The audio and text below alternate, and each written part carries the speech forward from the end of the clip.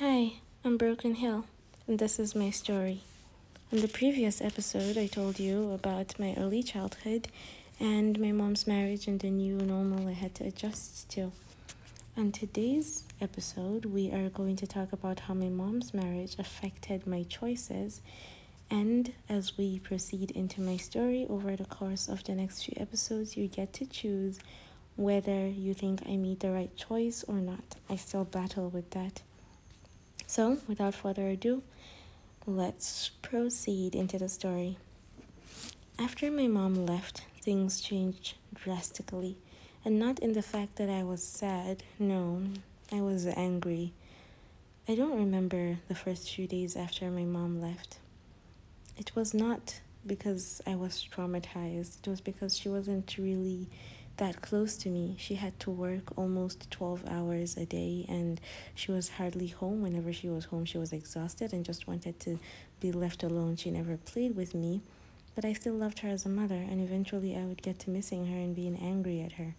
But I also understood her. The drastic change I talk about is when it comes to financial stability.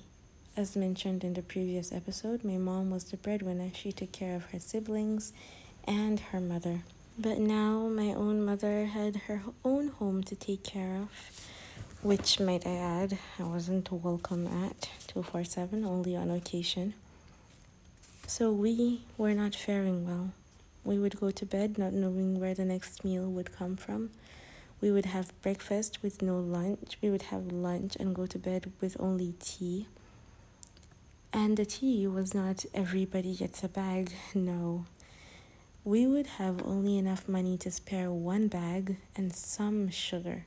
So the bag would be boiled in a pot of water, and then everybody gets a cup and they get a share, and then we manage the sugar, and that is dinner. Milk, however, was a special occasion. We could only get milk at the end of the month when there was fresh income. I remember my grandmother leaving the house and walking an hour or so just so that she can borrow the equivalent of $1 or $2 from her friend so that we can get lunch, in hopes that she can be able to pay when the month ends. I never went to school hungry though. My mom made sure of that. But everything after that was a game of chance. Then the nightmare really began when we didn't have money to pay for rent. Now, the current house that we stayed in, the rent at this moment would be about $200. The owner of the house said he was going to bump up his rent to about $400, which is way out of our budget. But even if he had let it be at $200, all we had was the equivalent of $40, which is also way below his payment. So we had to move out. To understand the events that are going to happen, I'll have to take you back in time to a time that I barely remember, yet I remember some of it. My grandfather, he sold the childhood house that I grew up, the house that his children grew up, the house that he spent most of his marriage life in after his wife left him. I want you to decide if you think this house belongs to him and he had the right to make the decision he made. He had won this house in a lottery from the British people when Nigeria was colonized by the British. He did not win the house 100%. He had to make payments every month for a particular percentage. I don't know how much. According to what my family told me, he only made a few payments. And then after that, my mom made each and every payment until the house was finally in our custody. But the house was in his name, so he had the right to sell it, which he did without informing anyone. He did not tell his ex-wife or his mom, which he did without informing anyone. He did not tell his ex-wife or my mom or his male children that he was going to sell the house. He just up and did it. And then he decided to buy himself a large house on the opposite side of town where it would be hard to access him hard to get there, a long drive back with bad roads. My mother advised him to get a good location so that we could visit as much as we wanted, but he chose not to. He said he wanted to go somewhere he would be forgotten. But to be fair, he also got my grandmother a house in the worst part of town, known for prostitution, thieves, drugs, and every single scum of society you can think of, except murderers. The house was directly opposite an abandoned hotel that had become a dumpster, which meant at night anybody looking for a quick corner to have activities of any sort would prey on that hotel. My mom didn't like it, but she didn't have a better option. She didn't see another option. But another option presented itself when he was in an accident. And this all happened before my mom's marriage. We're going back in time. Remember? He was in a automated accident. He was swept off the road while he was on his bike. The people that did it were young children, and they just dropped him off at a hospital, did not leave any contact info, and ran away. Unfortunately, there still isn't a way to track down somebody that does that right now. So they got away with it pretty easy. The hospital treated his surface injuries, gave him painkillers, and sent him on his way because he didn't have money. He came back home, couldn't stand, and collapsed.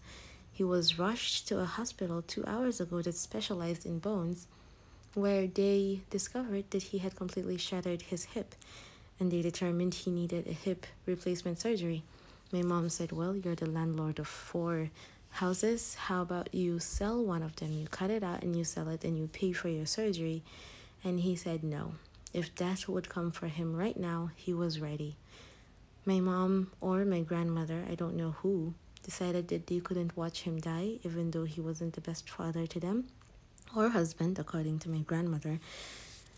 They decided to sell the house that he had purchased for us to treat him, and then we moved into a different house at a better location with better everything, except it had one catch. We didn't own this house, we were renting it. My mother rented it for 2 years, and she left, got married before the rent expires. So now we're back to the current, where the rent has expired and we don't have any money. So my aunties decide to move in with my grandfather. But there's one problem. My grandmother lives with them and she doesn't have the money for another house. So she makes the decision to go along with them to her ex-husband's house.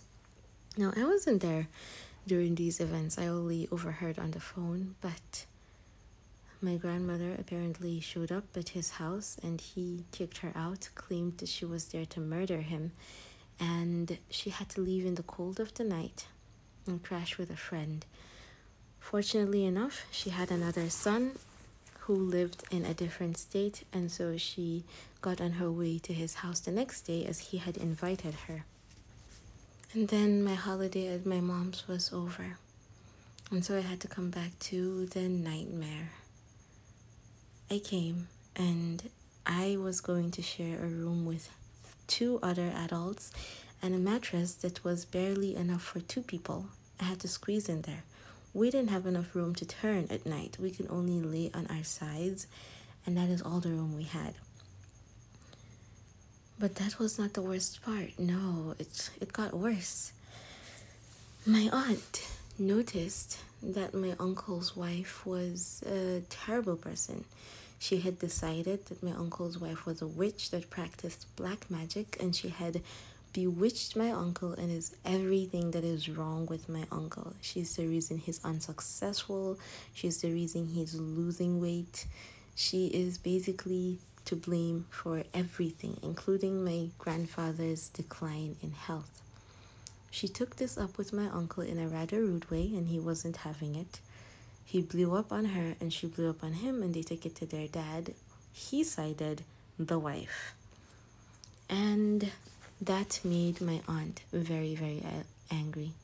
Zayn, my uncle, on the other hand, was not going to have it either. They had a screaming match. Nene was very rude and insultive. Kylie took her side. and he ended up hitting her. He beat her up really bad while people tried to separate, and my grandfather watched, and he threatened to kill her. This, of course, got out of hand as she screamed for help, and the neighbors got involved. I was watching everything like it was a movie. And at some point, I started crying, and my Aunt Callie looked at me and said, "I'm so sorry you have to witness this." But that was that. They had the screaming match, and they were no longer on talking terms. I wouldn't talk to him because he had assaulted the people that I cared about the most in this life because of his wife, who I believed at the time was a witch because I didn't know better. At this time, I was about 11 or 12 years old. My new home was less than conducive. As I said previously, it was hard to get to anywhere from his home, and so getting to school was a chore. Eating and getting things to eat was a chore. The cultural difference, even though within the same state in Nigeria, was staggering. But so we managed, and my escape was playing with my grandfather's animals. And to make myself feel better, I would visit my mom, which I couldn't do as often as I would because it was so far away. On the next holiday, I would go to my mom's place and I would meet her stepchildren. Are you surprised? Well, she married an already married man again. Now, polygamy is widely practiced in Nigeria. Most states practice it. It is allowed legally. He had, at the time, 4 children. One of the children, Z, and I got along very, very well at the beginning. At first, I didn't like her. I thought she wasn't my kind of person. I thought we wouldn't enjoy the same movies or books. But as I got to know her, I realized she was very cool, very kind, very, very charming. And I liked her. In fact, that was the highlight of every day. I just wanted to spend time with her. She would ask me to go with her to places, to get stuff for her mom, help her out with the computer game. I didn't know more than her in a computer. I just was not scared to click on things, and she was. I knew that anything could be reversed as long as I don't take a hammer to the computer. I don't know if she knew that. Somewhere along the lines, she snapped, and she started treating me, well, poorly. She would make comments telling me that I'm not her family and I would never be. She'd call me an idiot for not being able to pound the tomato in the mortar with a pistol without the tomato falling off. And I was just trying to help her mom with chores. She would exclude me at the first chance she got of anyone being there. She would talk to them, laugh with them, and she would just let me out. I would come to her place and she would stay in her room. And then when I come into the room to meet her, she'd tell me I'm not allowed in her room and to get out. I caught my losses. I was disappointed as I just wanted to have a family, a normal family. And I tried and tried and tried again, but it didn't work. So I decided to stop being friends with her and I'd just stay with my mom. Around this time, my mom had my sister, so I was delighted to take care of my sister. She was my family and I had always wanted one. Of course, I was jealous because that's what only children do when they have sudden siblings. But I loved her nonetheless. But it wasn't enough. I missed my dad. I missed having a father figure. I missed my grandmother because she was always so kind to me. And I would complain and cry about that, and my aunties will comfort me. I would talk to my grandfather, and he had so many fun stories to share, and he had so many wishes, and I was happy. I was, at that time, happier than I would be in the next few years. The days went by and soon they turned to months, and we spent a total of 5 months at my grandfather's house. At this time, I had formed a very, very close bond with my best friend, Billy, and her family. Her mom and dad liked me a lot and treated me like their daughter, and Billy and I did everything together at school. I always looked at her family and saw how perfect it was. I didn't want it. I thought my family was perfect, even with everything. But I appreciated it, you could say, in a way. School was normal. Some teachers liked me, some severely disliked me. Mostly the females severely disliked me. They thought that I was not good enough to attend a school like that. So most students would be dropped off by their parents or a driver in a car, and I would come on a motorcycle, like the one I mentioned in the first episode, a Jingsheng motorcycle, because we couldn't afford one, and so they were angry at me for thinking I had the guts to attend a school like that. The one person that severely disliked me was our form tutor. So every class had a teacher assigned to them that will take care of attendance, the general attendance for the day, prizes, and just class decorations, talking to parents. She had the same name as I did, so we will call her Broken Hill, and she just didn't like me. She treated me poorly, set me up against my friend. There was this one incident that really hurt my feelings, and I never forgave her. The school was visiting an orphanage, and I was excited. I loved babies, I loved children, and I badly wanted to go to this orphanage. I just wanted to go to the excursion. So the day of the excursion comes, and the school says that they could not handle taking every single class. So instead, they would take 5 students from each class. Now I knew this woman didn't like me. So I just knew in my heart that I wouldn't be among the people that would go on this excursion. So she came and she was going to pick the 5 people, and she mentioned my best friend's name, Billy, my name second, and 4 other people. So she mentions 4 other people, and I'm just like, wait a second, that's too many people. And she's like, wow, that's 6, isn't it? And there's only 5 slots left. Who do we drop? My heart's pounding because I knew where this is coming. And she says, well, Broken Hill, you and Billy decide who is going to go and who will not. And then this classmate of mine that we had been enemies and friends since I was in nursery school decides that she would judge who would go between Billy and Broken Hill.